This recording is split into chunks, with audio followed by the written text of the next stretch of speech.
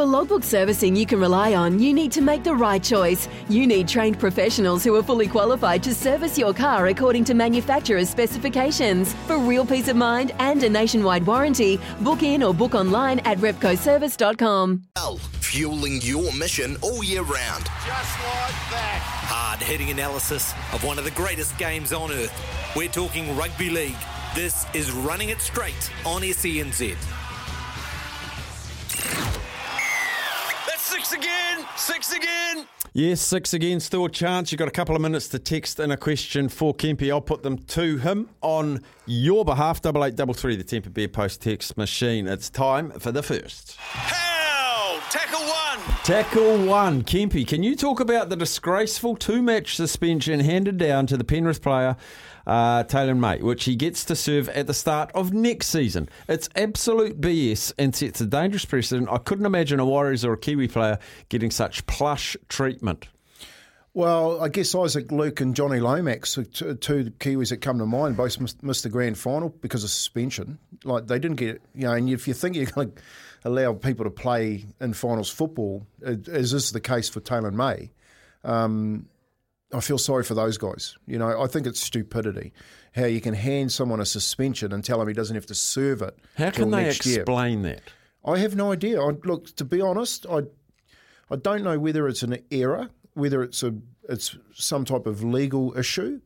But I thought that if you've handed down a suspension, then that if you're playing football, then you're suspended. You know what I mean? Like you can't pick, and the precedent is right. Like, now you're going to have, because the reason they do the judicial stuff and the way they do it is because they're always challenged legally. Now you're going to have people go on and say, well, if you suspend me, can we put it into next year? Yeah. Because I need that player next week. And then you watch, they'll count it as pre-season games. Well, that one we always argue. Can we count them as pre-season games? The other one is, can we count them as internationals? Because when they run through the World Cup and Taylor May gets picked for Samoa, say for argument's sake, so he misses the first 2 round games. Penrith get him back with a clean sheet, and they'll no doubt argue that one as well. So I don't know why if you ask me the question, why did they do that? Mate, I have no idea. That is tackle one. That's 2. Get off him. 2. Interesting question here. Who does Kempy think is best placed to referee the grand final? I almost think it's more important who's in the bunker.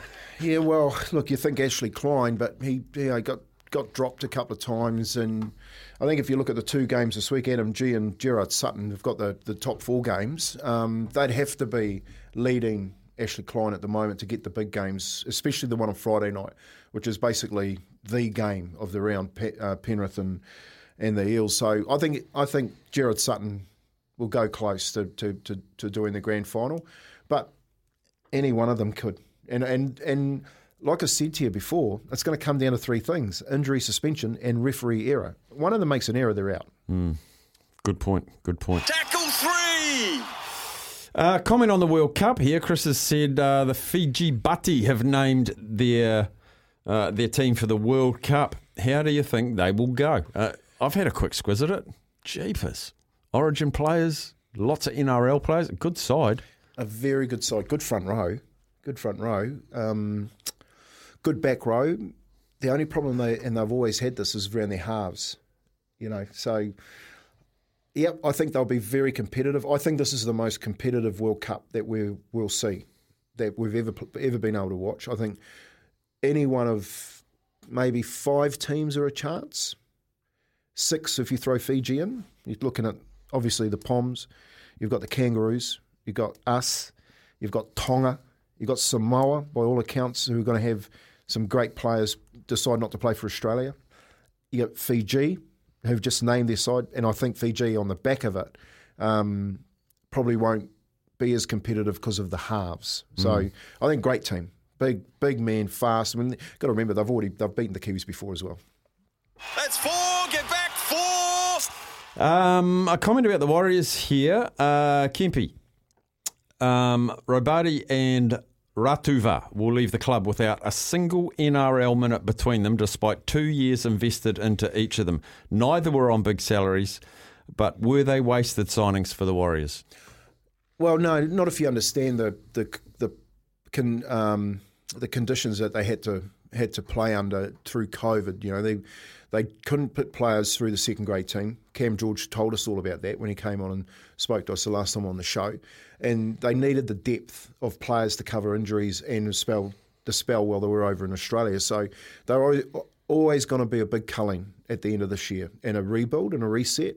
And it's been reported that 15 players have been released already. Wow. So, you know, they've got some decent players coming next year, and Barnett, Nukori. You know, I think that our mate up in Brisbane, Tamari Martin, he plays 5'8" next year, while they didn't sign Dejanasi, because Dejanasi and Murchie are gone too, you know. So I don't think it's about wasting their talent. I just think the conditions over the COVID period meant that we were carrying players that, you know, we're always going to be culled. Last tackle, this is the last. Uncle Kempy, you've said for weeks that Joey Manu will be in the halves. He's the trump card for the Roosters for the finals, and now he's injured. Do you still think the Chooks can get to the final? I backed them to make the final 5 weeks ago.